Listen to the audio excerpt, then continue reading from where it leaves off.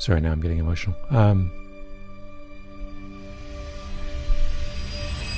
Malcolm Gladwell. Author of 5 New York Times best-selling books. Business guru, a rock star journalist. I just want to explain things to people. It's not in your best interest to work at home. If you're just sitting in your pajamas in your bedroom, is that the work life you want to live? We want you to have a feeling of belonging and to feel necessary. And if you're not here, it's really hard to do that. What have you reduced your life to?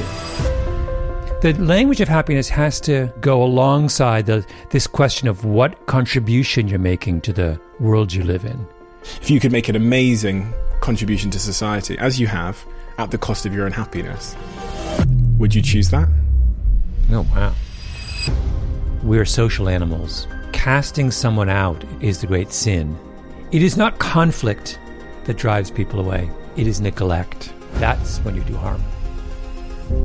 Sorry, now I'm getting emotional. It's very... I don't know... Sorry. If we don't feel like we're part of something important, what's the point?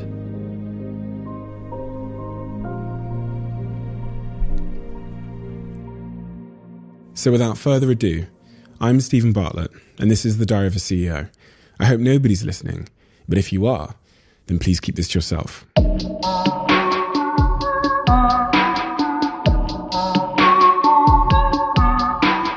Welcome. First of all, I want to say thank you. I feel obliged to, because your books, Outliers, Blink, have been very formative for me as over the last 10 years. As I was running my businesses and trying to understand certain dynamics that I didn't understand, those books seemed to arrive in my life at the right time. So it's a real honor to get to speak to you today. Oh, thank you. Going back then, you've become a tremendously well-known, highly acclaimed writer and thinker and podcaster. But when I think back to your early years, say before 10 years old, what were the factors that you look back now in hindsight and connect and say, that's the reason I ended up becoming the person I am today? Oh, wow.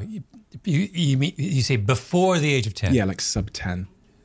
Well, at the age of 10, I had already lived in 3 countries. Wow. Jamaica, and maybe even 4. Well, Jamaica, England, and Canada. And it's possible a brief stint in the United States. So I was well-traveled, although, you're dimly aware of these things at that age. And I had I have an English father and a Jamaican mother. So I was conscious of myself as an outsider a little bit, which I think is very useful. And I was living in that point in kind of southwestern Ontario, the kind of one of the sleepiest but also most amazing places in the West. I mean, a place of kind of almost absurdly happy people and no crime or dysfunction and, 10 churches in every village and a kind of, I realize now in retrospect, a kind of magical place I grew up without any kind of broader anxieties. So I was never scared of anything. There was nothing to be scared of when I was growing up, which I realize now was probably an enormous blessing. On that first point of realizing that you're a bit of an outsider, why do you cite that as being a good thing? For a lot of people, that leads to bullying and feelings of sort of social inadequacy. But why do you say that's a good thing? Well, I think of it as liberating. I'll give you a small example. When I first came to Canada, I was 6 years old. And in rural Canada, when you're 6, all the boys have been playing ice hockey and skating since they were 4. So I remember very distinctly being aware of the fact that everyone played hockey and I didn't, and also being aware of the fact that, wrongly, but I felt that it was too late for me to learn. So I was permanently outside of hockey culture. I was the only boy who didn't play, which is incredibly liberating, which meant I could choose. None of them got to choose what they wanted to do, right? I did. So it was like I didn't have to participate in these kind of compulsory rituals of the Canadian upbringing. And having choices, being an outsider, it does allow you a kind of range of freedom that is denied people who are embedded in a culture. And what did you choose? Well, eventually running. But I think I chose just to, the amount of time 7-year-olds spend playing hockey in Canada is enormous. I mean, it's just, so I think I just had more time to read and kind of, it's a full-time job for an 8-year-old or a 7-year-old. I had quite a solitary childhood, which again, I think was a blessing. I think I had time to kind of indulge my curiosity and read lots of books. And I wasn't I see a lot of children today pushed into unwanted social interaction. I don't understand is it really necessary? If you're 7 and you'd rather spend an evening by yourself, isn't that fine? I think it should be fine. One of the things that I read about in The Story of Success was about the impact that parental involvement at that young age, and this is kind of maybe somewhat linked to what we're talking about, parental involvement can have on someone's outcomes. And my parents I was the youngest child of 4, so my parents had resigned to the fact that they had to parent me. Mm-hmm. So I had this huge freedom, and I think I always cite that as being the reason that I went on to become an entrepreneur, because I had this huge void of independence.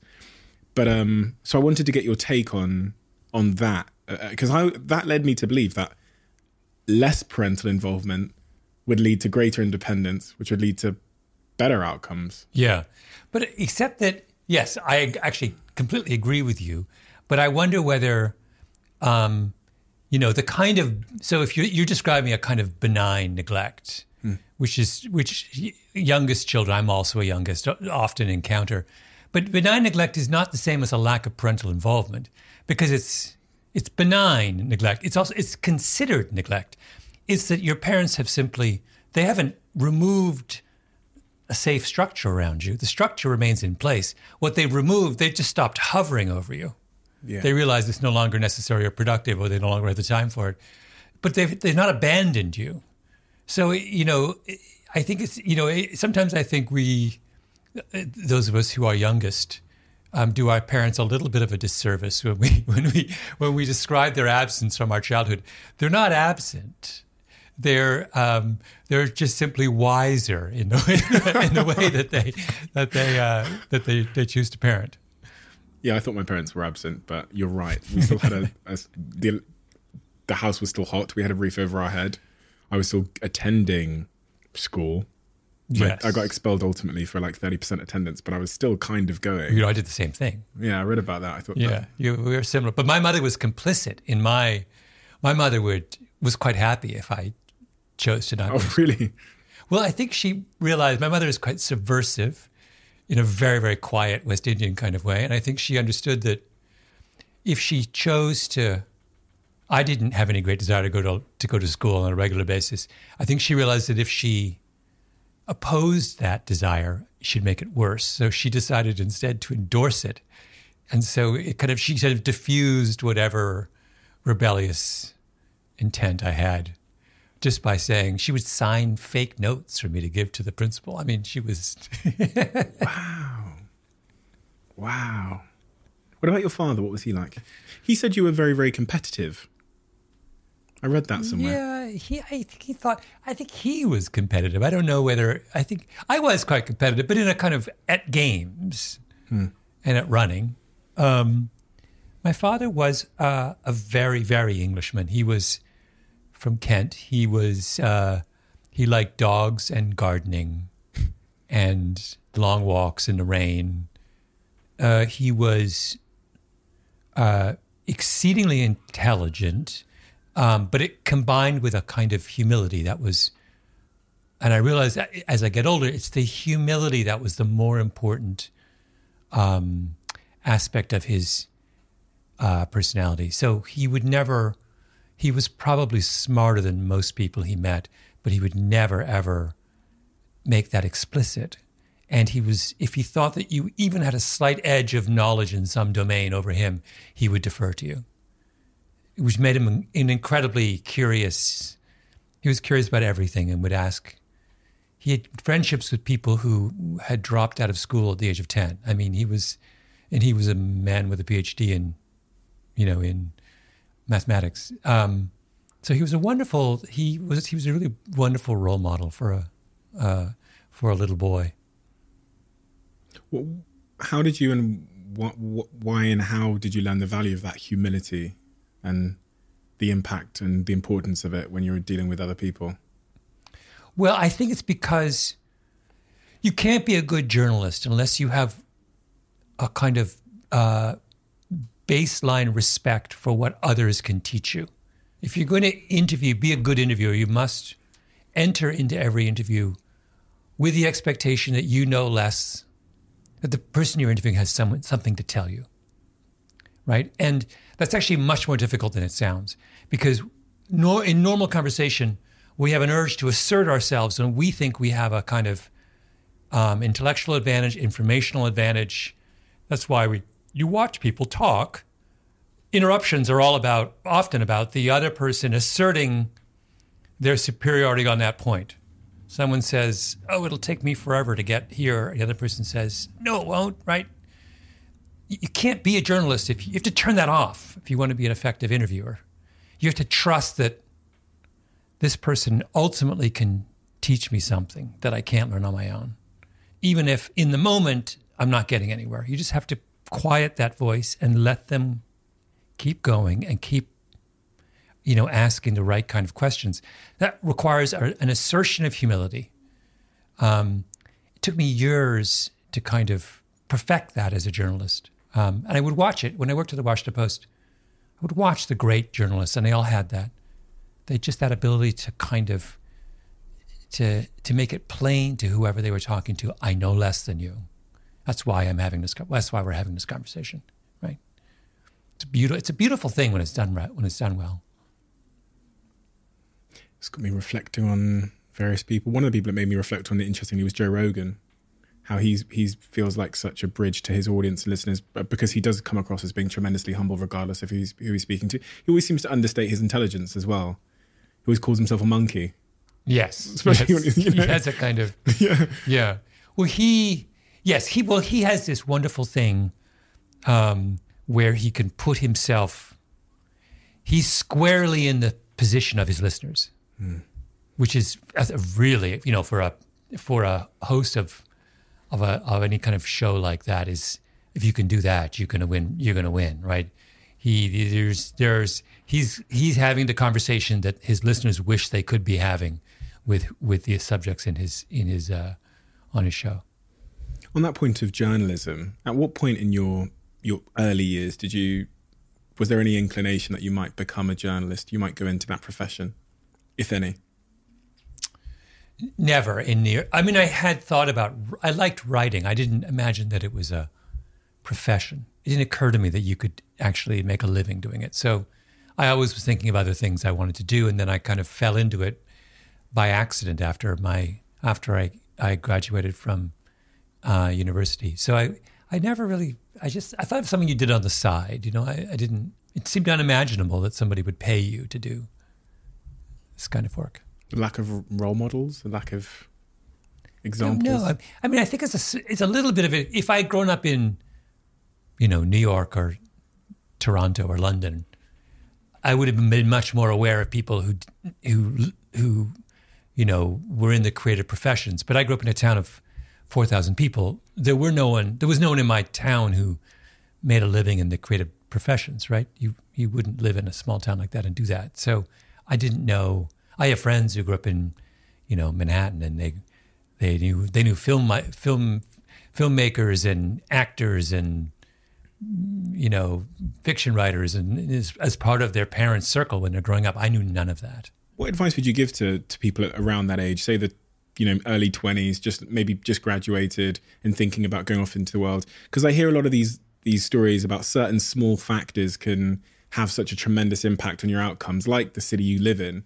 Would you encourage younger people to go and get into those big cities if they're trying to have careers in things like journalism or media or whatever, or business? And how much of a swing does that have? Because I always think, I'm on Dragon's Den and I see these entrepreneurs coming in and pitching tech companies.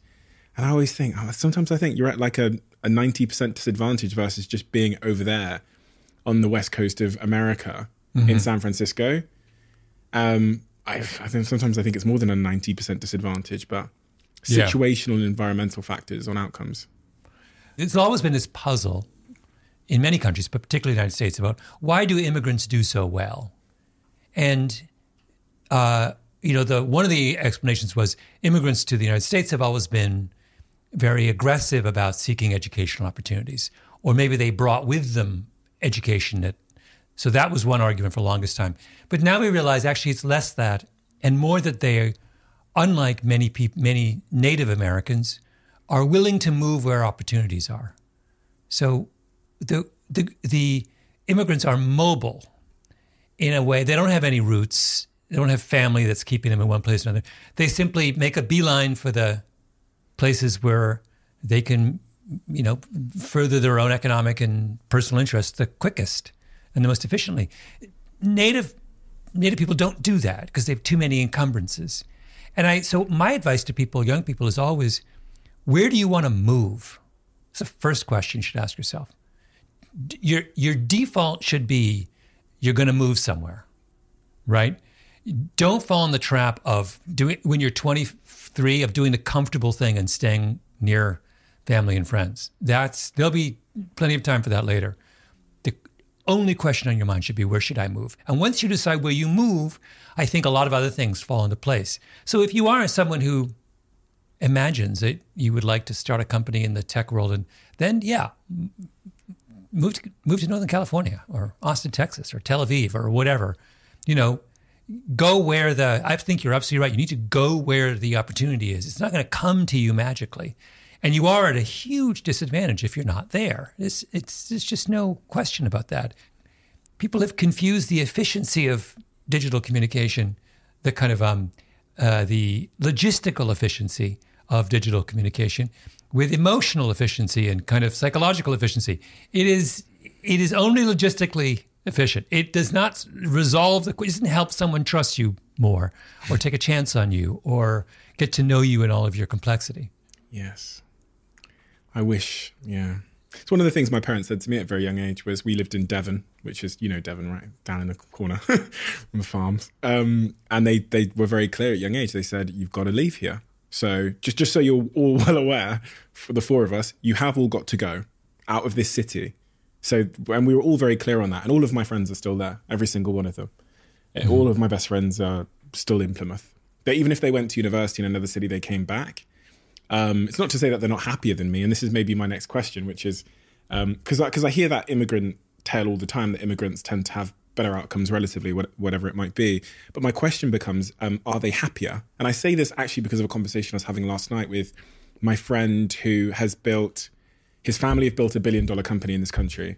The dad was the first generation immigrant here. The dad is just completely overwhelmed with work. Like, he is obsessed, to the point now the son said to me last night, I don't actually think he knows what makes him happy at all. But because he was in survival mode when he came here, they've built $1 billion. It's actually, I think it was worth $5 billion now. But is he happy? And I sometimes ponder that the first sort of generation immigrant is in survival mode. The second generation has the chance of being in maybe a thriving self-actualization situation. But I don't know if you had any light to shed on first generation happiness. I'm dubious of this.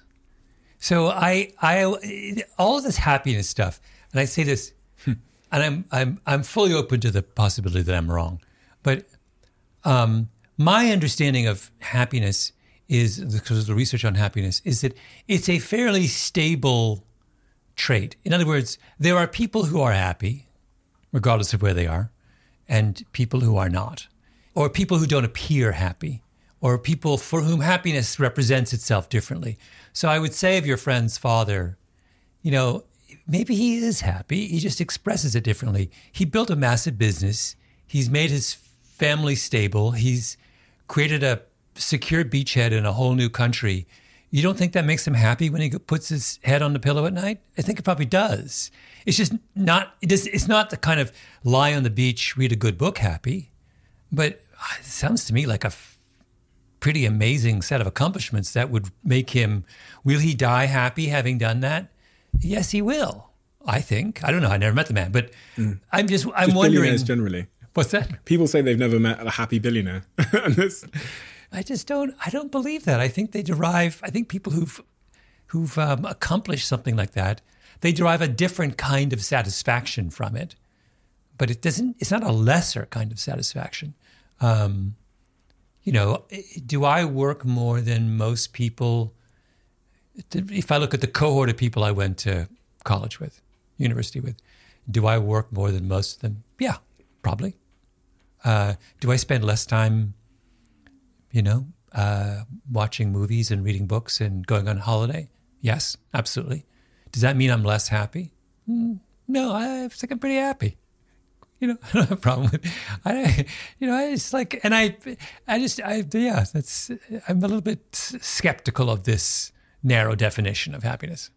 So I think it's based on this idea that to be happy or whatever, you have to have this kind of recipe of ingredients and they have to be equally balanced. So you have to have, strong interpersonal relationships or meaningful connections. You have to have, exercise, these kinds of things. So when you see an individual who's so out of balance because they just work every waking hour of every day and they don't make time for friends, families or walking the dog, people, and they're, consumed by it, people from the outside go, well, that's not a happy person. And I would think the science would support the fact that people tend to be happier when they have stronger, more meaningful relationships and they have more balance in their lives, generally. Yeah.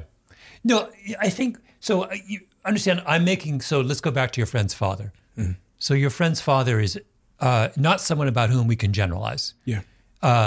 He's clearly he's an outlier of some sort. I imagine there's a whole series of traits that he's in the 99th percentile on. Probably incredibly intelligent, incredibly driven, list them all. So that kind of person is never going to have a balanced life. I mean, you could put him in, the cornfields of Iowa and say, you're going to be a farmer.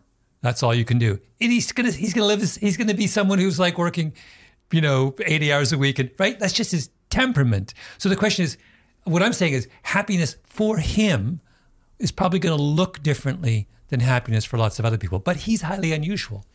For the average person, yes, balance is appropriate, but you didn't ask me about an average person. You asked me about someone who built an enormous business from scratch. Yeah, I worry. I think I worry sometimes. Part of the reason I think I ask the question is for myself, that I'm being dragged by my own insecurities. So I sit here with a lot of successful, maybe billionaire CEOs that have built these great companies, and you find out that the reason they built them is because their mother. In the case of one of my previous guests, which was on 2 weeks ago, and he said this on the podcast, he's built $1 billion beer company. You find out it's because his mother, when he was a young kid, basically always convinced him he was never enough. She'd come into his room, smash his toys and say things to him to convince him that he was just never good enough. Mm-hmm. So he's had this almost neurotic, obsessive drive to prove to the world that he is good enough. And you wonder how voluntary that drive is and what it's come at the cost of. And is he really, is this individual really happy and fulfilled, or are they just being pulled by their insecurities? Yeah.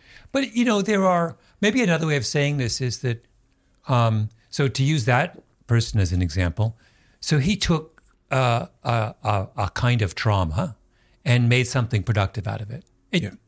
He had a great deal of certain personal costs, but he took something that might have defeated others and ended up contributing substantially to society.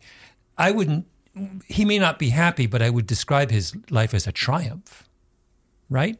And the other thing I would say is that the language of happiness has to go alongside this question of what contribution you're making to the world you live in. That there are many people who are not personally happy, but who make enormous contributions. And that's a parallel, and in many cases, far more important function. Was Florence Nightingale happy? Probably not. She's as far as I can tell from what I know about her life, she had all kinds of psychological issues and whatever. But she made an enormous contribution that continues to this day, right? She started a whole, so there are, like I said, I would like to have I would like to evaluate people's lives along a whole series of dimensions and understand that not everyone can satisfy each of those dimensions in any moment. One of those, being happy feels like something that I would like. For me, making a great contribution to society feels like something that others would like from me. And I wonder, if you could make a huge, this is just a rough and a tangent here, but if you could make an amazing, contribution to society, as you have, at the cost of your own happiness, would you choose that? Depends on what the contribution was. The contribution you've made in your life. You've helped millions and millions of people. Oh, I see. Would I have done what I did if I thought it was coming at a significant cost to my own happiness? Yeah. Probably not. But then I think the world, but if I was a biologist who had working on a breakthrough for some disease, the calculation might be different. I mean, I'm not saving lives. I'm entertaining people or enlightening them. But if they didn't read me, they would be enlightened somewhere else. I'm not crucial to the functioning of society. But if I was, I might feel very differently. I think, it's funny. I'm over here because I have this book now in paperback, The Bomber Mafia, and it's a story of these group of men, pilots in the 1930s in America, who have a dream about a better way to fight wars. And they're all down in Alabama, and they have these ideas about how the bomber, high-altitude precision bombing, can revolutionize warfare and save countless civilian lives. Their dream turns out to be they can't pull it off in the Second World War. They start out the war with high hopes, and by the end, many of them have had their careers destroyed because they pursued an idea which didn't work. It didn't work at the time. Now it does work. They really pioneered a kind of warfare that is essential to the way we think about war today, and has today, saves countless lives. Didn't work in their time frame. So in a sense, they sacrificed their career and large part of their happiness for a future cause. They were long dead before it paid off. Am I glad they did that? Absolutely. Would they be glad if you resurrected some of these guys from the dead and you said, look, I know in 1936 you had a vision about how to make war better, and it was finally realized during the Kosovo campaign of the 90s, 60 years later. Are you happy you did what you did? Do you feel now that it was worth sacrificing your entire career over this lost cause? Because it turned out not to be a lost cause. And they would, I'm sure from the grave, they would say, I am so grateful that I did what I did, right? Even though one of these guys, one of the heroes of the book is a man named Haywood Hansel. He was this brilliant, passionate, romantic figure in the Second World War who has this extraordinary set of ideas about how to revolutionize the air war in the Second World War, which he tries and fails to implement in the war against Japan. And by the age of 40, this is a man who devoted his life to the Air Force. He's a career, his father and grandfather, they're all like career military officers. This is his whole world. He's basically through by his late 30s. He's just pushed out to pasture and spends the next 30 years of his life basically as the guy who failed in the Second World War, right? He would say it was worth it, I think. Do you think so? Yeah, I think he did. I think he would. And we should all be enormously grateful to him for making that sacrifice. I am grateful for them for making that sacrifice, but I tend to believe that people are more motivated by their own ego than they typically often allow.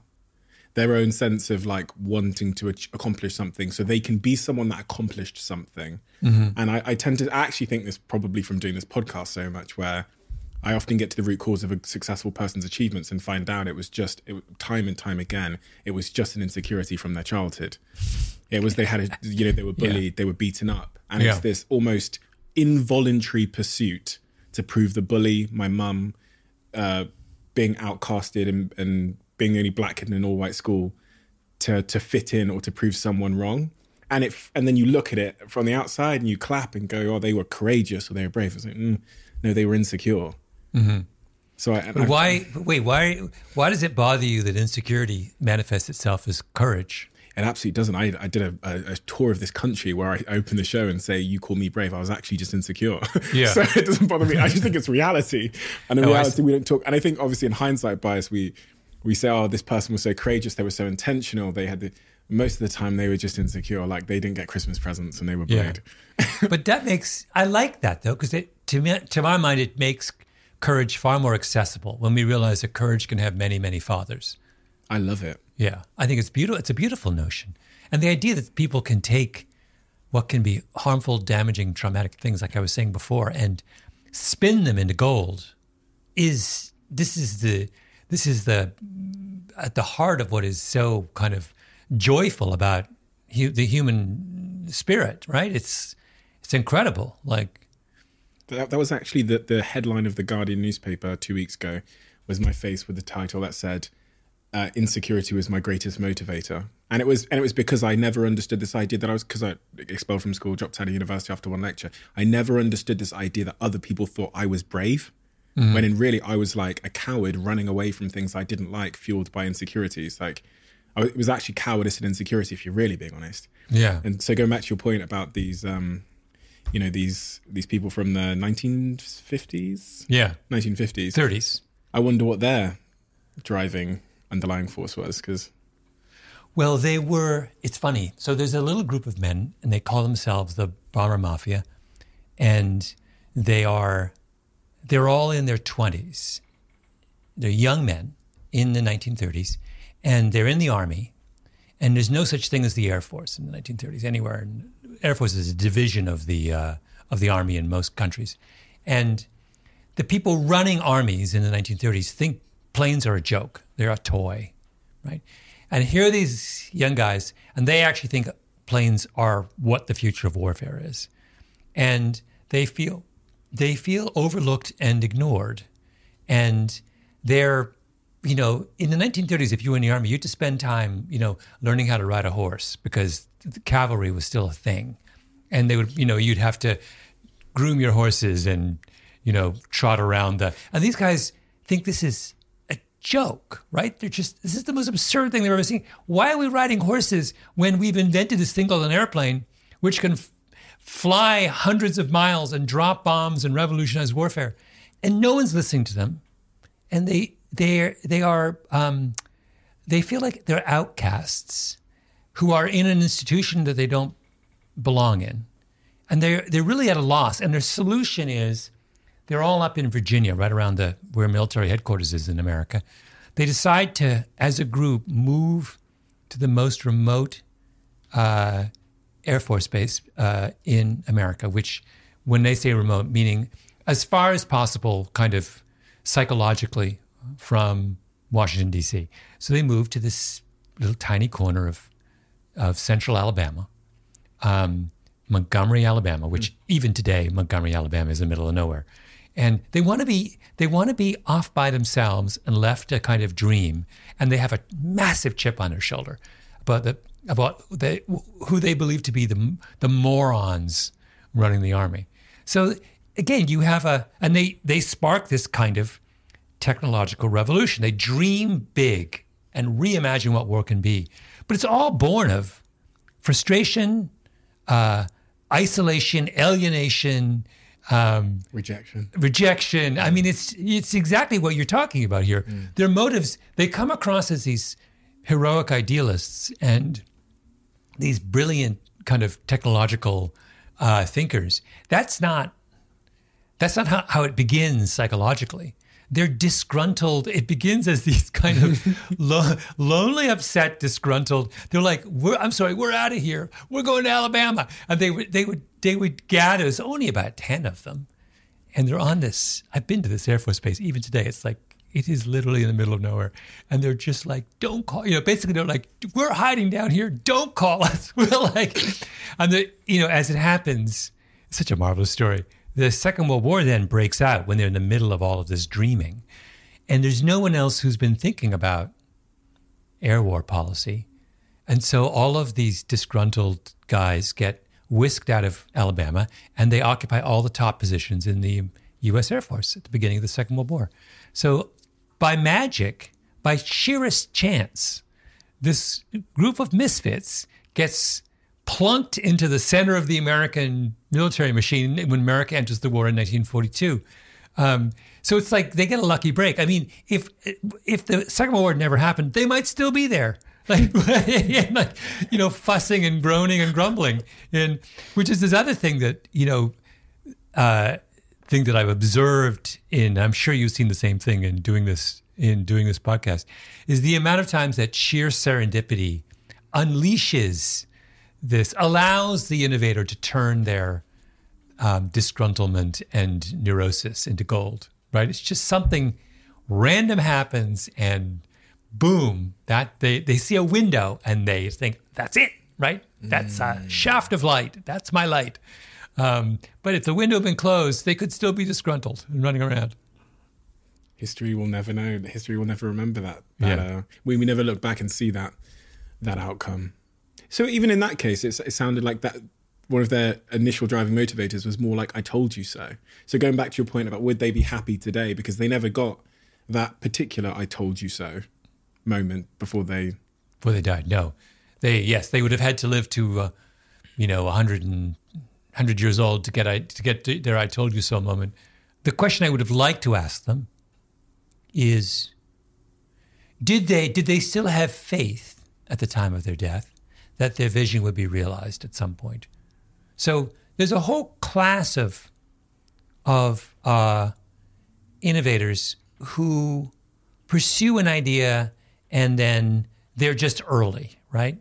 And it comes to fruition afterwards. There's a famous case of I've forgotten his name, but there was an American biochemist who had this idea for how to fight cancer tumors by starving the cancer tumors grow. Blood feeds them. They have all these blood vessels that they connect. That's how and his idea was, let's choke the supply of blood to tumors and we can kill them that way. And it's called angiogenesis. And is it called angiogenesis? Someone will correct me. Anyway, he had this idea in the 60s, and it takes him sort of 30 years to figure out that it works. And I've often wondered, and then he dies, but just before he dies, he has this kind of, finally, boom, he demonstrates that his life's ambition actually works.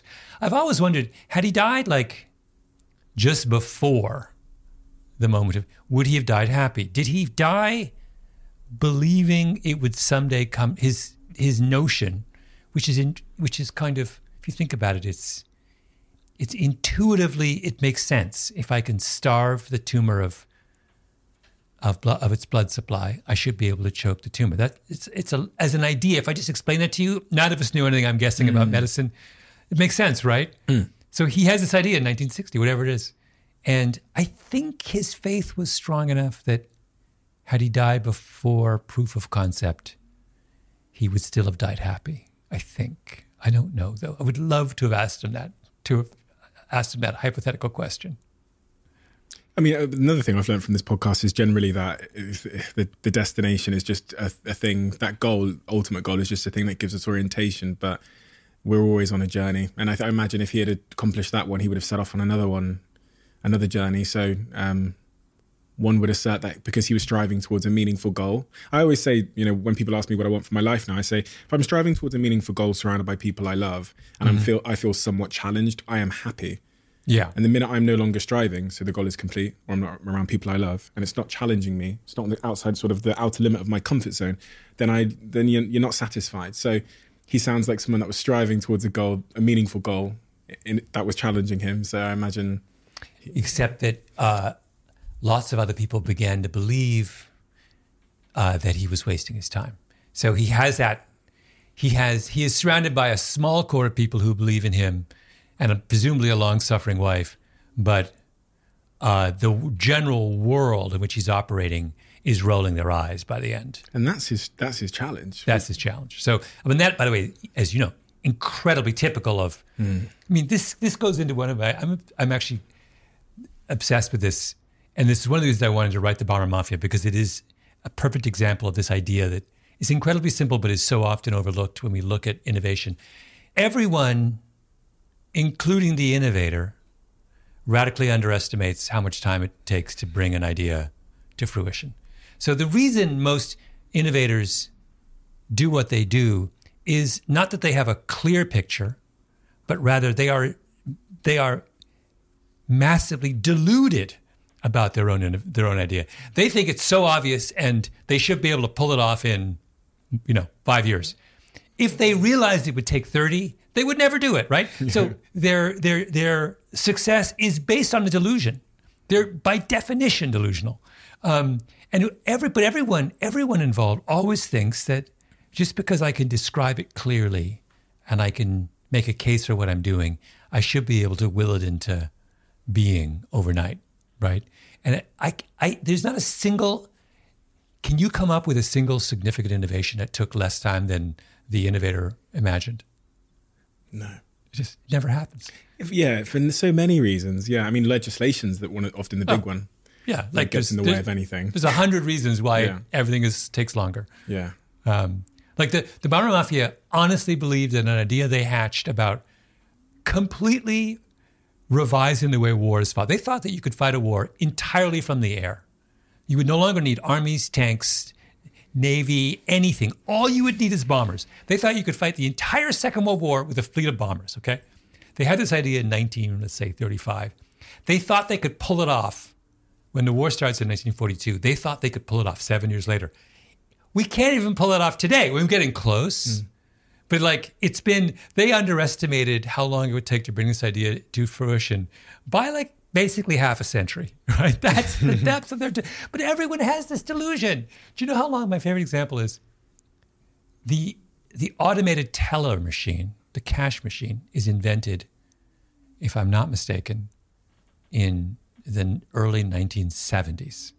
Now, if the guy who invented it, there's a guy, I've forgotten his name. We had him right here, right now. And we said, when you came up with this idea in whatever it was, 1973, how long do you think it would take to spread this idea throughout the entire world? He would have told you it'll be all done by 1980. It's a no-brainer. Couldn't be easier. I'm making everyone's life easier. Banks like it. Consumers like it. It's cash out of a machine. All you got to do is punch in a code. This is not like computers or I'm not changing anyone's life. Everyone wins. You know how long it actually took? It took 25 years. To make an ATM machine. To make it popular. ATM machines they're invented in the early 70s, and they're not really everywhere until the mid-90s in the West. Why? They don't, you tell me. It takes a long time. Consumer behavior's got to change, then they've got to make space for them and safety. It turns out it's complicated. Consumers took a long time to. My mother is still not taking any money out of an ATM. She's still. She's 90. She may eventually, but it turns out the thing that guy and all of us didn't understand is that when it comes to how we deal psychologically with money, we are extremely conservative. So I can sit you down and say, never have to line up in a bank again, 24-hour access to money, and it'll take a generation for you to warm up to it. A generation, yeah, that's it, isn't it? Because a generation has got to pass because they're too stubborn to change. Yeah. Interesting. You write a lot about this idea of timing. You've written about it in Outliers, I believe, about the importance of timing. Now, everything you've said there makes me feel maybe a little bit scared as an innovator and entrepreneur, because I might be 50 years out. And listen, I'm trying to quench these insecurities now, so I can't wait 50 years. What have you learned about how we can improve our timing, or understand if our timing is good? Is that even possible? Is it possible to know if our timing is good when it comes to inventing things, creating things, launching a podcast? Are we too late? People say that to me a lot. Is this too late to be starting a podcast, Yeah. Is timing something we can control, or does it just live in hindsight? I do think a lot of people claim to understand timing, and really what they're doing is they were just lucky, and they're after the fact assigning themselves, a pat on the back for what. That is not to say, though, that there aren't people who have a kind of, at least in flashes, have their finger on the pulse of some kind of marketplace. Steve Jobs comes to mind with. Yeah, the thing about Steve Jobs, of course, is that he's not a pioneer in anything. So he's always late. He's late to every market that he eventually wins. So his genius was in understanding that being first is massively overrated. He's 10 years late on the smartphone. He's, all of the ideas that go into the first, the Macintosh computer are all taken from Xerox PARC. He didn't invent any of that stuff. So his genius was in understanding that if you are the first person in, you're probably too early. Interesting. But also, and he understands as well that that in that world of consumer electronics, you're better off being the person who tweaks the idea than the person who truly innovates. In other words, what consumers are interested in is a kind of mature experience with their electronics. The average consumer doesn't want to be the one who's pioneering how to work a kind of, stage one laptop or home computer, or they don't want I don't know if you remember the Palm Pilot. No. Palm Pilot was a way too early smartphone that was big in the kind of 90s. Right. And it was used by a very small number of very technologically focused people. Jobs would have looked at that and said, you're never going to win selling a Palm Pilot. It's just not. You need to kind of tweak it 2 steps and make it something that an average person would want to use. He was very commercial in the way that he approached product innovation. That was his genius. So he's, in some sense, I think he is exactly what you're talking about. Someone who had an uncanny sense of how to bring something to a mass market, and when the time was right to do so. Yeah, although when the time was right. Yeah, he did a very good job of never being too early. It's a weird concept of being too early, but not one that people are that familiar with. Between the ages of 24 and 34, you spent 10 years working at the Washington Post. Yeah. What did you that was your 10,000 hours per se. What did that give you that, in hindsight, you realise has been so sort of foundational and important and significant to what you went on to do those 10 years? Well, it taught me, when I was talking earlier about that thing about reporting requiring a kind of fundamental humility. That was hammered home in those years. I also learned to write without anxiety. So you can't be a newspaper reporter if you have any neuroses whatsoever about the act of writing. You just have to, you have a limited amount of time. The discipline of being forced to write something every day in a limited amount of time for 10 years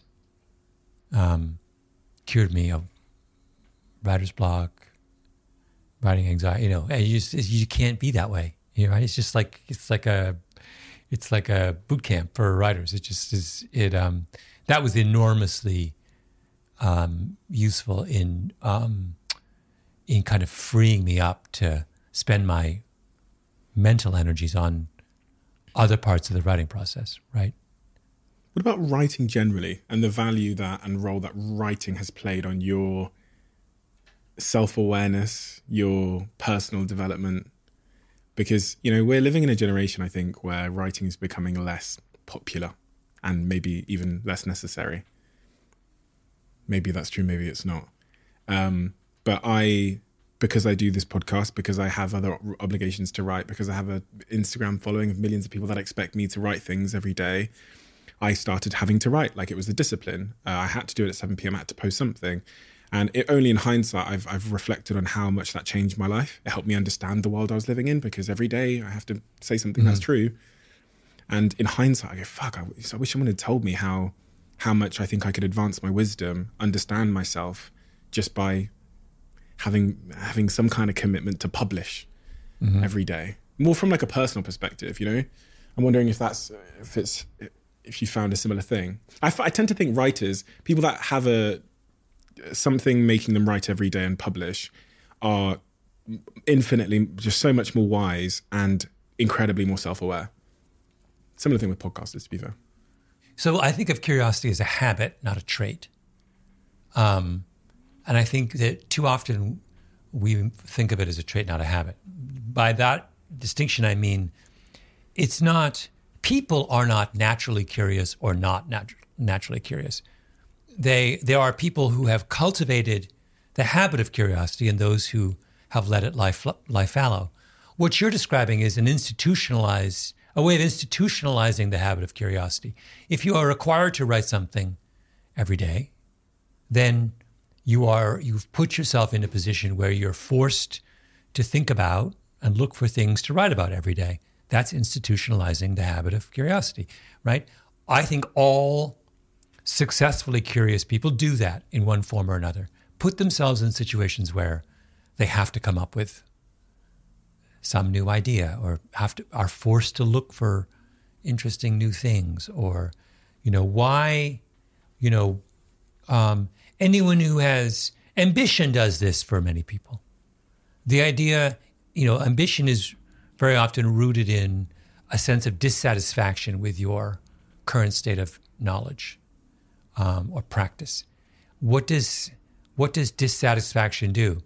It is another institutionalization of the habit of curiosity. It forces your unhappiness and dissatisfaction with what you know forces you to go out and look for a solution to that feeling, right? Find things to keep going, and instead of stopping, get up and look again. And so these are all versions of the same thing. So I sort of agree with you that there's writers who have writing obligations. It's a tremendous advantage in terms of pushing them to kind of think freely about things. The Tipping Point. You wrote that book in 2000. Yeah. Did that change your life? Well, it allowed me to think you could make a living writing books, and it validated my feeling that the way in which I wanted to write books had an audience. So I didn't know, I had a particular way that I wanted to write books, but I didn't know whether anyone else liked it, shared my approach. So that book made me think, oh, okay, there's a universe of people out there who are into this kind of thing. And that was again, freeing, At each stage in my career, I've been lucky enough to go through experiences that allow me to shed various anxieties. The Washington Post sheds anxiety about writing. Tipping Point sheds anxiety about whether the kind of writing I want to do has an audience. And those are two enormously freeing things. What was the way that you wanted to write that you were unsure if the public would receive? Well, I wanted to jump around and go on lots of digressions. I wanted to use... I wanted to make make adventure stories around ideas, not necessarily around people or narratives. I wanted to kind of ransack the academic world for really interesting insights and apply them to kind of everyday stories. I wanted to kind of it's that idea of making a book that is a jumble of different genres, right? So in the course of reading a chapter, you should entertain a new idea, meet an interesting person, have something that you believe challenged. It should be fine to have all those components in one chapter of a book. And the next chapter, it should be fine to move on to something completely different. That was what I wanted to do. I wanted to jump around. All the success you've had as a writer has resulted in you now doing a lot of public speaking. One of the things when I was reading about your sort of philosophy towards public speaking that surprised me was that you say you don't try and start a public talk with a wow, with a wow moment. I think the quote was that never starts his talks with a wow moment or anything to hook them in, but instead tries to draw them in slowly. And this surprised me because I've always thought that the opposite approach was better. As in, like, when you walk on stage, people are typically on their phones or whatever, and you don't have their attention. So trying to get them to pay attention within the first 10 seconds by saying something that is somewhat, I don't know, provocative was a better approach. So I was keen to hear why you take that stance. The question is, what do you want your audience, and in this sense, it's no different from writing, what is the experience you want your audience to go through? You have them for whatever, 45 minutes, an hour. And I want them to feel that they have progressed. I don't necessarily want them to agree with everything I said or think I'm wonderful. That's not important. I want them to be in a different place than they were at the beginning. So to have thought about something that they hadn't thought about, to have moved their position on something a little bit, to be emotionally in a different place. So if they started out one way, I want them to be somewhere else. If they started out distracted, I'd love them to end up being focused. I just want movement, right? So my worry is when you start with a bang is you compromise the movement. So if, for example, I want them to be amused, their journey to be a journey towards amusement. If the first thing I do is tell them an incredibly funny joke, the journey's over, right? It's about time. So the central problem of these speeches is that they've committed, like I say, 45 minutes to an hour. That's a long time. And everything has to be about that. You have to think about that time frame. You're telling a story within a 60-minute window, right? And they're going to judge you by how they feel in the 60th minute, not how they feel in minute one.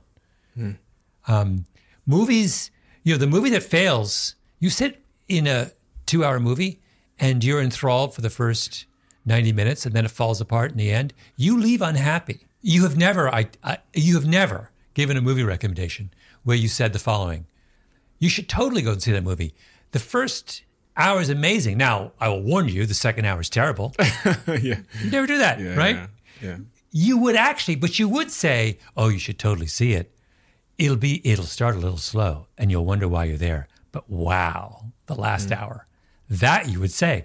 I've described to you this, from a logical perspective, the same experience, 50% good, 50% bad. But all I've done is, if by putting the bad first and the good second, I've made it something you recommend. And by reversing it, I've made it something that you would never tell a friend to do.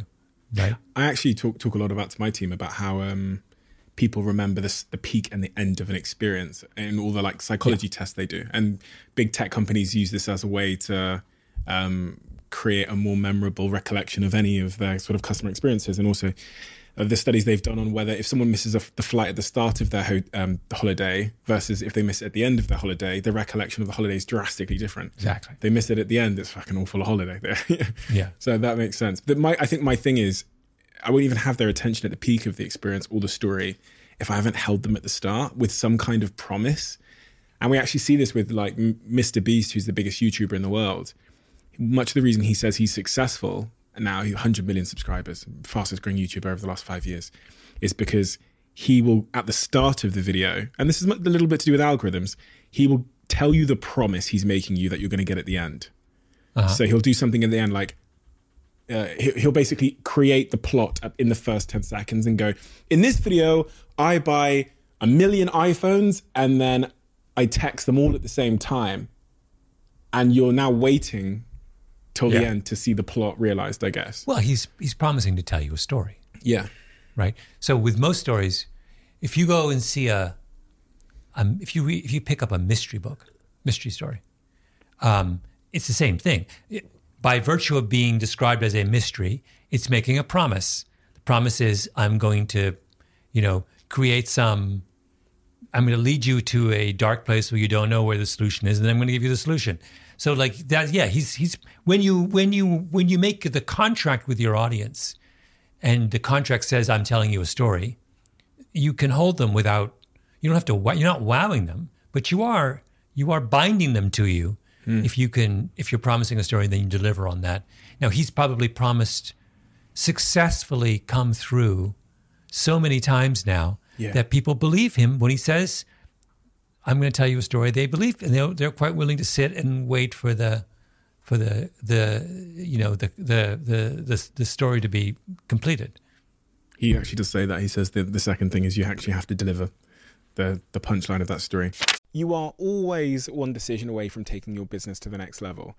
And a decision that's helped me to transform my business is moving over to NetSuite, who I'm excited to say are a sponsor of this podcast. If you don't know already, NetSuite is the #1 cloud financial system, bringing accounting, financial management, inventory, HR into one platform and one source of truth. It's reduced IT costs because it lives in the cloud, so you can access it from anywhere. And the cost of managing and running multiple systems because it's in one unified business management suite. My team and I don't have to worry about tasks being manual and clunky.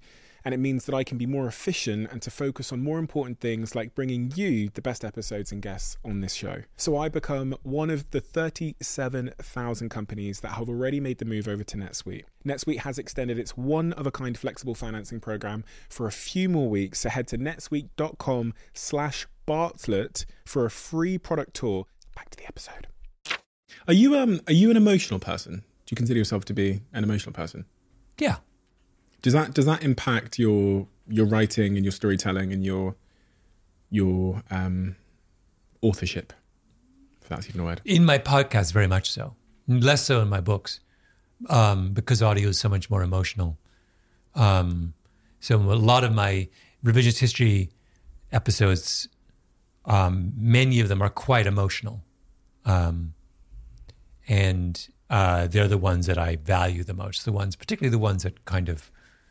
In this season, for example, there's 2 episodes which one will almost certainly make the majority of those who listen cry.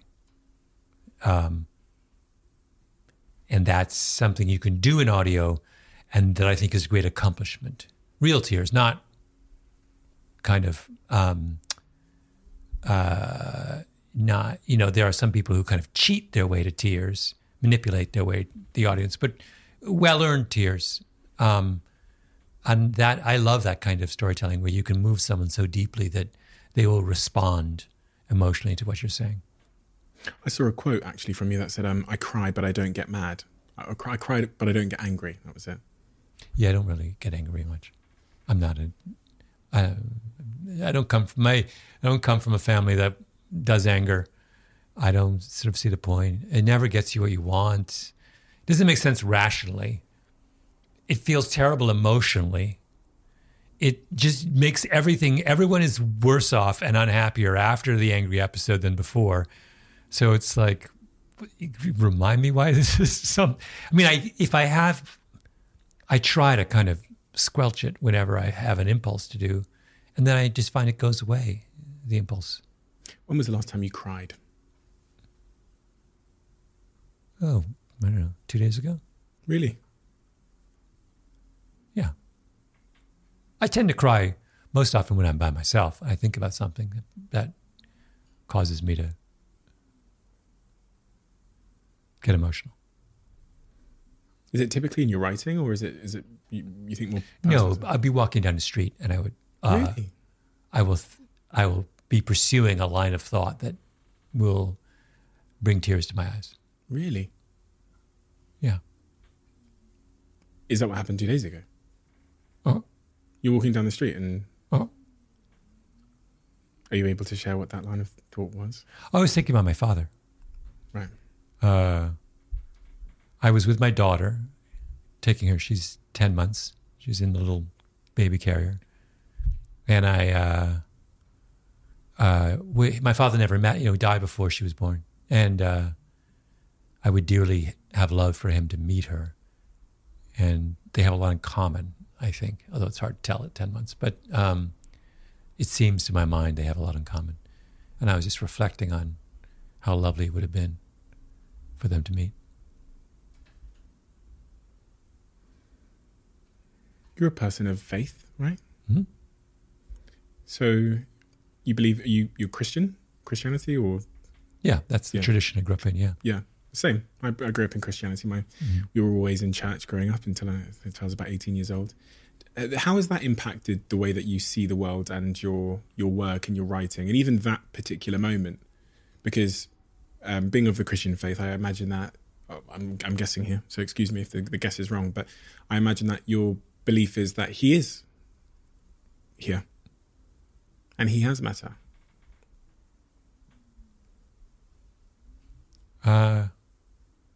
Yeah. Yes, I do think that. Sorry, now I'm getting emotional. Yeah, I do believe that. Why is that? Why does that make you so emotional?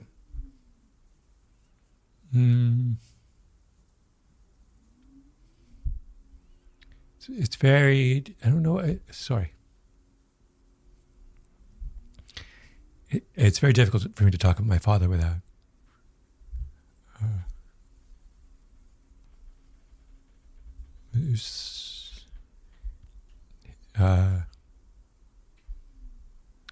his loss was the saddest thing that ever happened to me.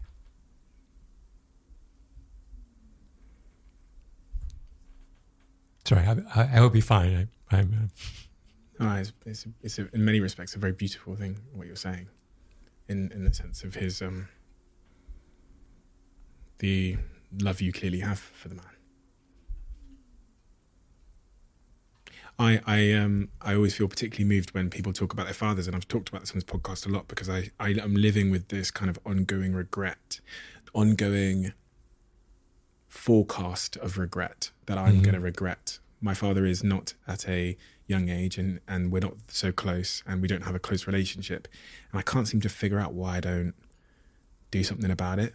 So when I hear stories like that, I think it's this really stark reminder to me that, like, parents don't live forever, and I'm living with that illusion that my parents are going to live forever. And I'm also forecasting the regret based on speaking to people like you, if that makes sense. I'm like, it's when people say, what do you regret? I think I'm going to regret not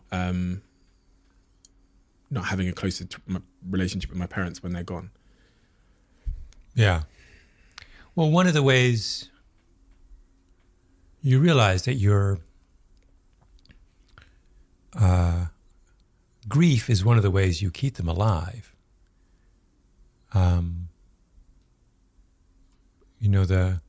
The thing I feared the most when my father died was that I would forget him. And my grief reminds me that I have not. And so it's very valuable. It's if I was not moved by thinking about him, that would be a great tragedy in my mind.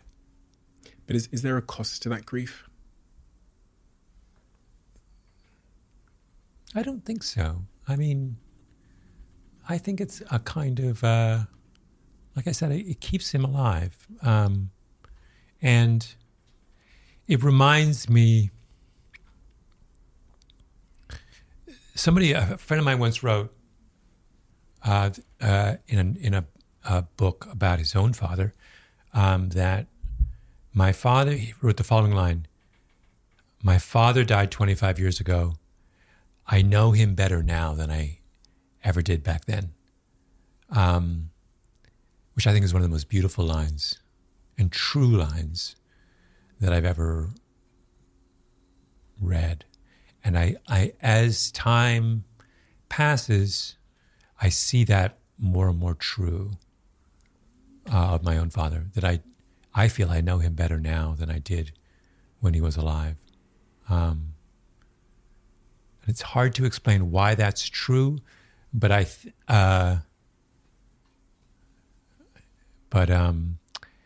and I feel like if I were to ask my father about how sad he was about dying, the knowledge that I know him better now than I did when he was alive, would make he would find that fact would make his passing easier in his own mind, if that makes sense. It's getting awfully convoluted. But I feel like it's one of the things that makes death of a loved one less tragic, is that you have an opportunity to get them to know them better. I realize that's hard to. It's a very hard concept to explain. It's very difficult for me to explain. When I read that, it seemed so enormously resonant and true. That something about the opportunity to kind of reflect on them over an extended period of time, and to see them reflected in, I mentioned my daughter. To see my father's reflection in her clarifies my father in my mind.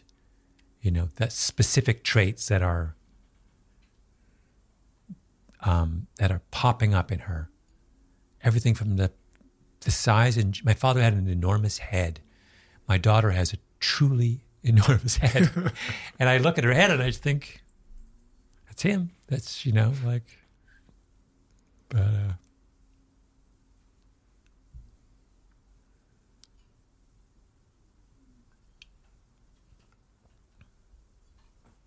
we have wandered off into all manner of complex territory.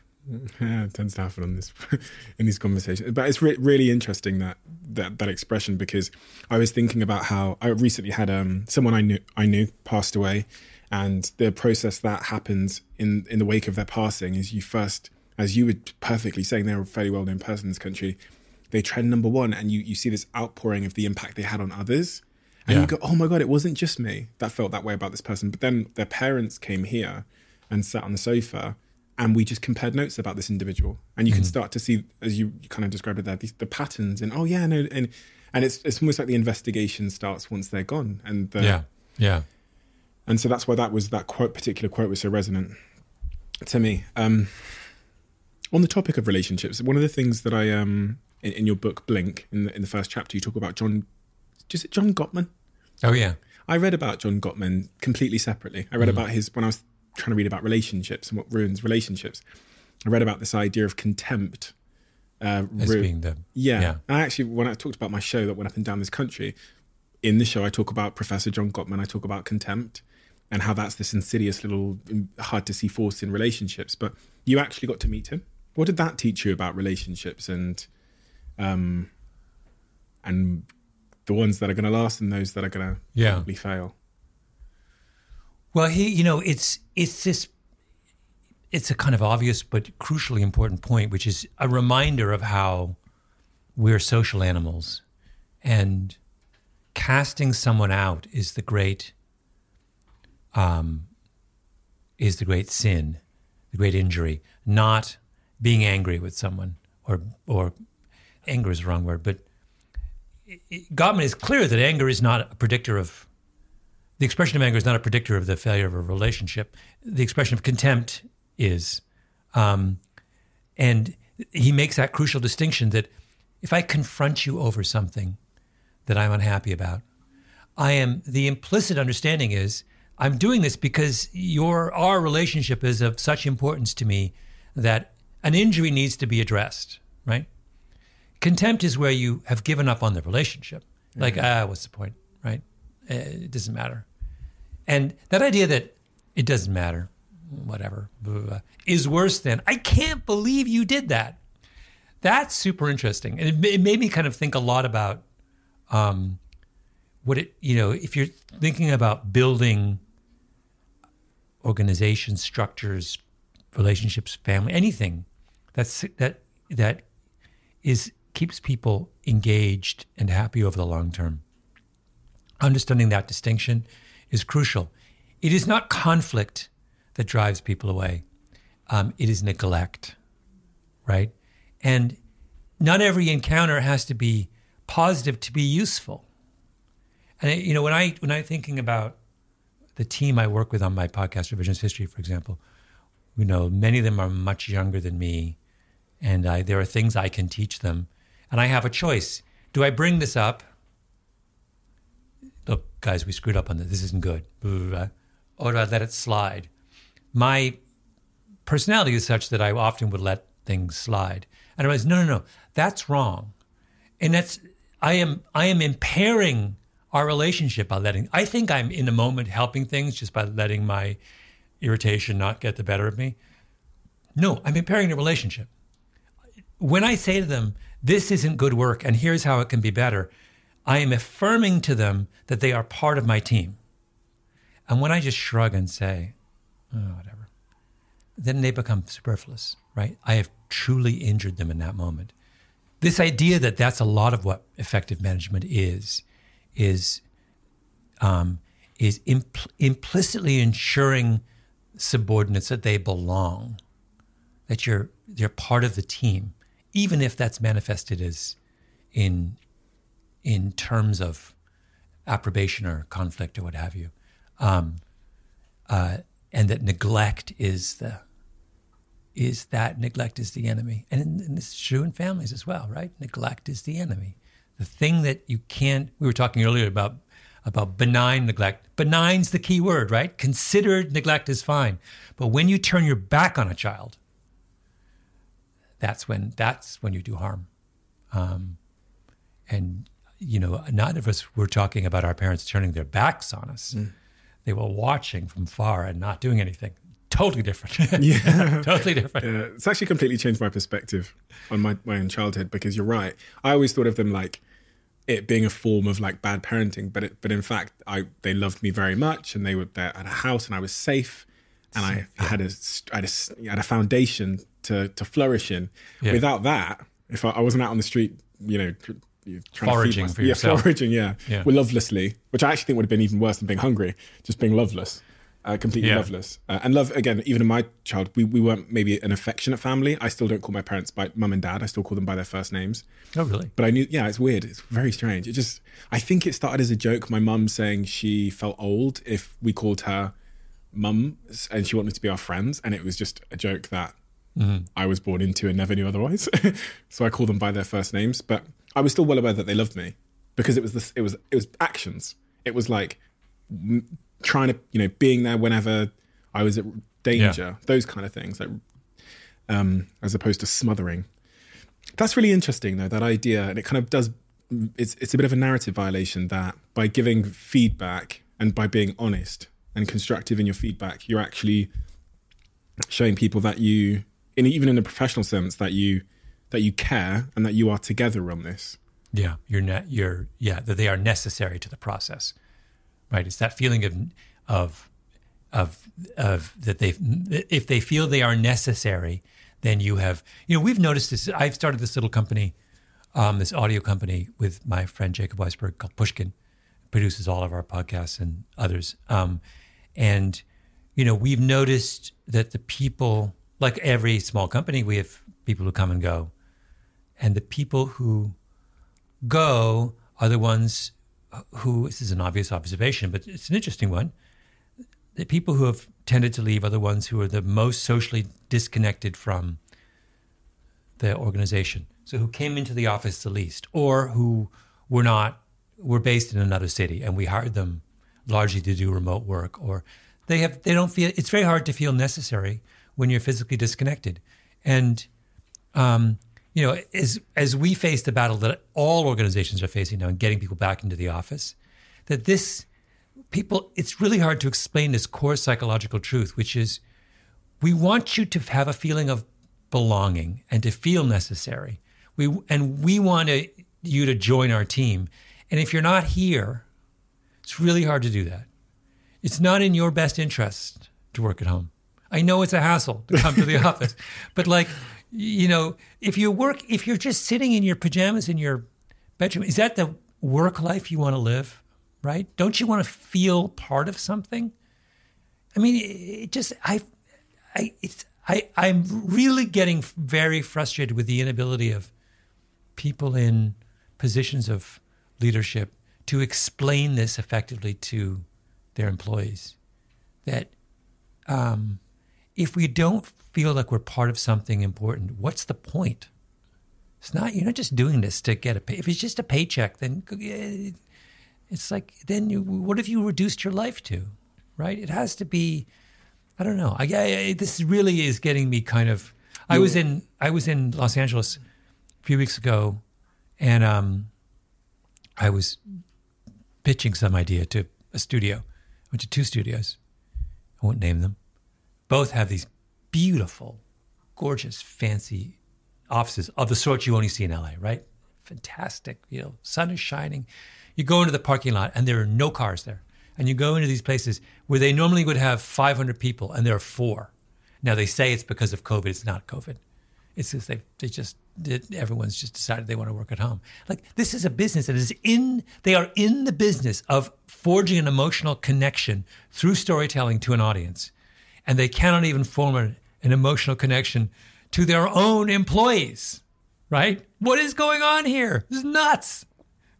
You're totally preaching to the choir, by the way, because I've had this conversation with all of my companies and all of my teams, and even the people in this room now. I've spoken to them about it. I wrote a letter and I said, listen, we believe in interpersonal connection, the value of it. This is why we've never done this podcast on Zoom, even in the pandemic. Yeah, because part of the reason I do it is because of this. Yeah, I'm not doing it to publish an episode. I'm doing it because I like to meet someone and connect with them. If you take that away from it, I don't want to do the podcast. And it's the same with my work. Like, we ran a company when we had 700 employees. We were notorious for company culture, for having this, where the office was like a community center. Everything happened there. And our employee base, again, as the BBC wrote, were on average about 21, 22 years old. The minute the pandemic comes around, for the first time ever, we see people quitting en masse. Mm-hmm. Because suddenly it's them doing a to-do list in their boxer shorts at home. And the only upside we're bringing them in their life, the only sort of remuneration we're giving them, other than, the work is interesting, whatever, is pay. It literally then becomes the pay we're giving versus the company down the road that are paying you to sit in your boxer shorts and do your to-do list. So it became pay versus pay. Mm-hmm. And to be honest, there were other people that were willing to pay more. So we saw tons of people leave. And I realized that central to the value that we bring to these people's lives is community and togetherness and connectivity. So I fully, fully believe in it. And I also think that, and this is a controversial thing to say, people don't typically know what's right for them. And I'm not saying this just in the context of work. I'm saying, like, look at other areas of our life where we've sacrificed community for productivity or efficiency, where maybe we now sit at home and tap a glass screen to get our food and then swipe on a glass screen to get a date and then click double tap photos. Like, that's probably what you would have chosen through convenience, but then the cost on happiness, which you don't get to see when you make that transaction. So I think I said to all my companies and even some of my foreign companies, like, the most important thing for me is to give you clarity on who we are. Then you can decide where you work. Yeah. And the problem we've seen over the last couple of years is spineless virtue signaling, scared CEOs, specifically that are in San Francisco, like the Facebooks and the Twitters, who all had to follow the same kind of leftist, do whatever you want, without realizing that company culture should be reverse engineered from your company's mission. And when you think about your company's mission, the thing that will help you achieve your company's mission is connectiveness, is employee retention, is a sense of community, is all the other things other than just pay. These are all, so when you think about it from that perspective, you think, in fact, bringing people together, giving them freedom. I mean, they can still have as much freedom as they like to decide the days and what, they've got to have freedom because that's also connected to them fulfilling the mission. But saying that we are a group of people that get together because we believe in that. We believe in the value of it. Yeah. And every time I say this, there's a big cohort that, yeah, amazing. And then, I was at an office this morning and it's exactly what you've described. They said there's usually 500 people in there. My team were there with me. Empty, completely empty. Mm-hmm. I went to another office, a big ticketing company. They'd started building the construction of this building in central London during COVID. They spent what I believe hundreds of millions on this office. Completely empty. And I go, wait, what's going on? They go, well, we're trying to get people back in. We do pizzas on Tuesday downstairs. People still don't come in. Why don't you give them clarity? Why don't you say, this is who we are? Because they're scared. They're scared to be clear. So do whatever you want. Decide whatever you want. That's not how teams work. Name a team that runs on that basis in sports. Do whatever you want. So I believe, I have a hypothesis that we're going to return, not to where we were before, because I think that was somewhat broken as well, but I think we're going to return to a nice middle ground. Well, freedom and clarity. Sadly, if an economic recession will have that effect. Yeah. When people start to get worried about their job, I think that might be easier to get them. It's sad that it's going to take a lot of pain, but I suspect that will change the culture somewhat, the kind of climate. I think it will be, and Jack is a good example here. Jack, was freelance. So in the company I described with the great office culture, whatever, Jack used to come in as a freelancer. So he wasn't part of it. So he was one of the people sat at home in his boxer shorts, I'm guessing. And he would, part of the reason why, and this, I don't want to speak for Jack, but from what I understand, do correct me if I'm wrong, Jack, is Jack wanted to move from being this freelancer to being full-time in our team, was because he saw that he was missing something. Jack, please correct me. Is that accurate? Yeah, that's right. Yeah. What were you missing? What did you... Well, I'd come to your offices and I'd see what it was like being part of a team, which I hadn't seen before, and yeah, I just realised that's what I've been missing from my work the whole time. And so he was in the freelance sitting at home and then saw this group of young people that were all friends and played football and went out on Fridays and thought, you know what, that's actually as important as just getting a check, you know? So yeah, that's my hypothesis. Yeah. I'm actually going to start using our office culture as a way to employ people, which kind of bucks the trend that it's going to sort of disincentivize people to work here. So yeah. Oh, I mean, if it could have a really lovely thing where if you preferentially select people based on their desire to work in an office, that's a really wonderful way to kind of build a nice office culture, right? Yeah. Just for the moment, you can just sort of cream skim all the people who believe there's value in that. What a party that would be. Do you know what I mean? Those are the people I want to be with anyway. Do you know what I mean? So, yeah. Another thing that I found very curious was this idea that too much information when making decisions can sometimes distort reality and be unhelpful. Because, I mean, in most of the pursuits, in most of the businesses I run, the phrase is like, the more information, the better. And even when we're trying to figure things out, looking at the analytics, we're trying to get as much data as we possibly can to make our decisions. Now in Blink, you kind of contest that idea. Yeah. That sometimes less information is much... Well, particularly, you know, if these are unsupported decisions. So if you're going to be using decision-making tools, advanced analytics, and you are confident in whatever algorithms you're using to kind of, then fine. But for sort of much more human decision-making, you know, we have all kinds of problems. A classic one would be, you know, you want to buy a car and there's 6 things you're concerned about, and you fall into the default mode of weighing all 6 equally, when in fact, you know, price is probably 5 times more important than color of the car, you know. But you sort of make the mistake of thinking, oh, I don't want to buy that one because it's the wrong shade of green, when it's, you know, far and away that parallels with something that I didn't really understand until I started this company I've observed a kind of startup in operation with this company, Pushkin, which is, it's really, really hard for decision makers to focus on more than a handful of things. The idea that focus is a limiting variable in a lot of crucial decisions is something that I understood it abstractly, but now I understand.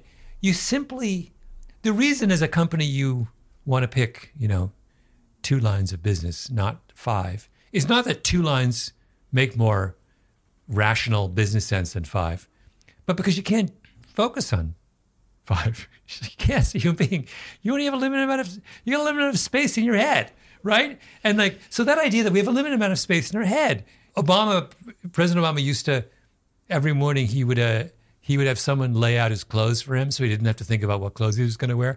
And on the theory that if you devote space to what you're going to wear that morning, you have less space for other stuff. He's absolutely right. It's totally true. So we clutter. This idea that cluttering our decision-making process with extraneous information in the hopes that makes us better off in the end is a fool's game. Don't clutter. Like I said, if we're talking about unsupported decision-making, if you are, you know, IBM, sorting through some complex, fine. But I mean, for everyday kind of stuff, clear away, prioritize, be very clear about your priorities, focus on what is crucial. That's the way to be a more efficient decision maker in these immediate unsupported domains. I really need to do that with my wardrobe upstairs, because I've got hundreds of, I wear 2 of the black t-shirts and there's 100 in that cupboard. but I could just take the others out. And I could really, just thinking about my life generally, how I live, it's kind of a cluttered experience, which I think. My rule is every time I buy an item of clothing, I remove an item of clothing from my closet. Oof. So I have homeostasis. Yeah. Slightly obscure topic, alcohol. Mm-hmm. Do you drink? Yes. Because I read about I've seen various sort of opinions you have on alcohol. Uh-huh. And I assumed that would mean you didn't. Why are you laughing? Because these are things about which I love to kind of opine, half tongue in cheek. Wait, what? So yes, what's your question? Well, the really interesting thing that I was actually reading about just before you came was about how alcohol is such a situational thing, and how for many people it's a depressant. If they are sad alone, it can make them more anxious if they're anxious, and then at a football stadium, it can make them jubilant and feel connected and happy. Yeah. What's your opinion on alcohol? Do you think it's a bad thing for society? Do you think it should be banned? No, I mean, like I said, I do drink, not to excess, but I think of it as we're stuck with it in a good way. I mean, I do think we're relatively cavalier. I mean, this is a big theme in my book, Talking to Strangers. We had a whole chapter on alcohol and how a lot of what we talk about is, when we talk about the culture of the problem of sexual assault, particularly among young people, it's really an alcohol problem that's driving it, right? It's very, very few cases of accepting violent rape. If you talk about what we think of as sexual assault, where one party thinks it's consensual and the other party does not, that kind of, which are the problematic cases in many with young people. Someone's always, one or both parties are always drunk in those situations. It's very rare for that not to be the case. And understanding that, if we want to tackle really, really serious things like sexual assault, we have to get our hands around drinking problems first and understand that something weird has happened in drinking culture in the last generation in the West, which is that the fringes have gotten more extreme. More young people abstain from alcohol than ever before. But at the other end of the continuum, what it means to be a heavy drinker today is very different from what it meant to be a heavy drinker 50 years ago. There is more binge consumption and overconsumption of alcohol at the fringe today than there was in the past among young people. And that's really problematic. And trying to understand how to reintroduce a culture of not necessarily sobriety, but of balance of moderation in alcohol consumption is one of the sort of central tasks facing society today. Why is that the case? Why is there more binge drinking on one end? We don't really have a good understanding of why. Part of it is, I think that norms around female drink, I talked about this in Talking to Strangers, norms around female alcoholic consumption have changed very dramatically. So 50 years ago, if a man and a woman go out on a date, there is zero expectation. In fact, it would be considered problematic if the woman drank as much as the man. Now, there is, in many situations, particularly in colleges, universities, there is an expectation that the woman will match a man drink for drink. And that is so incredibly problematic for a whole series of physiological reasons, not just by the way that women tend to weigh a lot less than men. It's not just about weight. It is that women process alcohol in a fundamentally different way than men. So a man and a woman who weigh exactly the same amount can have exactly the same amount to drink, and the woman will be a lot more inebriated at the end of that process. That is a physiological fact about men and women. So if you have as a norm that women should match men drink for drink, you are asking for trouble, right? And our failure to talk frankly about alcohol abuse among young people, I just think is criminal. It's just like, I feel the same thing about, in some sense about cannabis, where I don't have a problem with people smoking dope, but the idea that we can have THC levels in cannabis that are north of 25 or 30% is insane.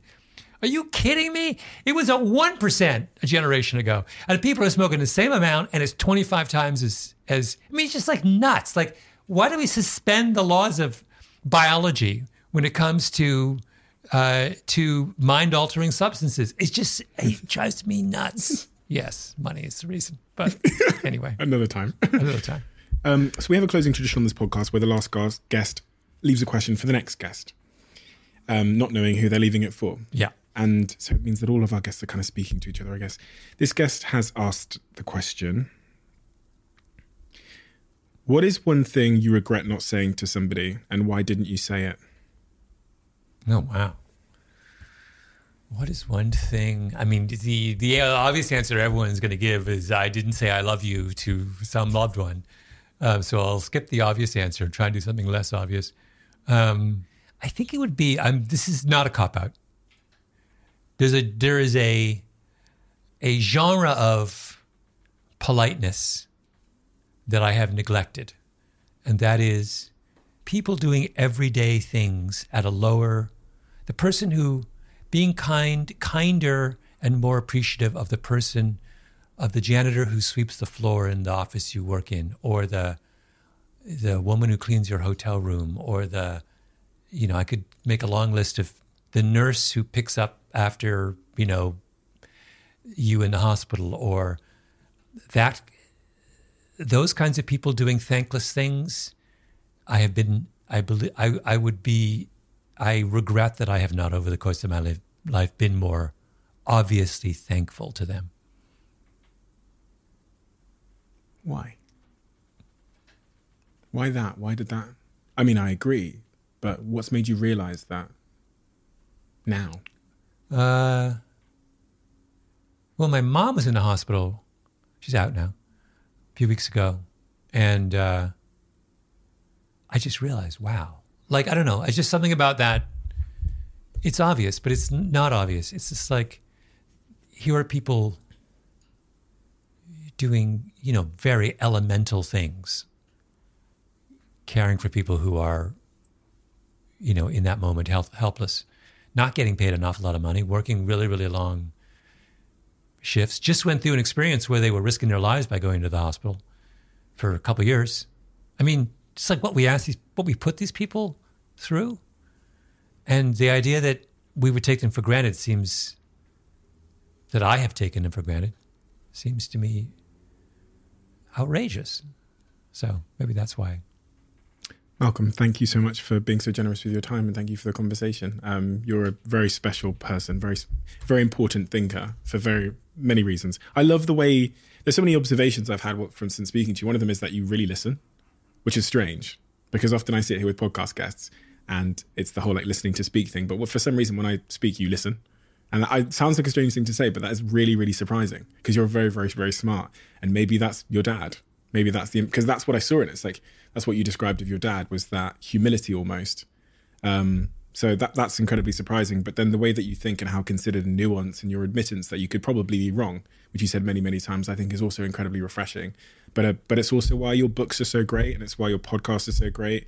It's why I would recommend everybody to go and check out The Bomber Mafia, because there's a certain curiosity and wonder and beauty to the way that you write and the reason why you're writing that is very rare, and I hope to one day emulate in my own writing. So thank you for all of the inspiration, and thank you for doing this.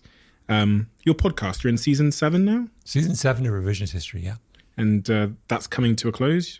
Is it 2 episodes? We're in the middle. Left? We're in the middle of okay. the season, yeah. And people can get that everywhere, so Spotify, Apple, everywhere. Yeah. Amazing. Thank you so much, Malcolm, for your time. Thank you. Your generosity. It's been very fun. Thank you.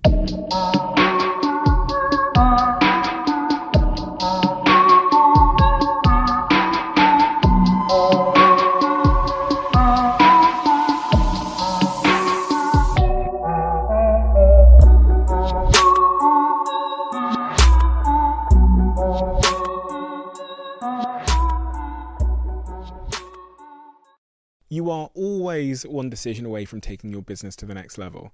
And a decision that's helped me to transform my business is moving over to NetSuite, who I'm excited to say are a sponsor of this podcast. If you don't know already, NetSuite is the #1 cloud financial system, bringing accounting, financial management, inventory, HR into one platform and one source of truth. It's reduced IT costs because it lives in the cloud, so you can access it from anywhere. And the cost of managing and running multiple systems because it's in one unified business management suite. My team and I don't have to worry about tasks being manual and clunky. And it means that I can be more efficient and to focus on more important things like bringing you the best episodes and guests on this show. So I become one of the 37,000 companies that have already made the move over to NetSuite. NetSuite has extended its one-of-a-kind flexible financing program for a few more weeks. So head to netsuite.com/Bartlett for a free product tour. Back to the episode.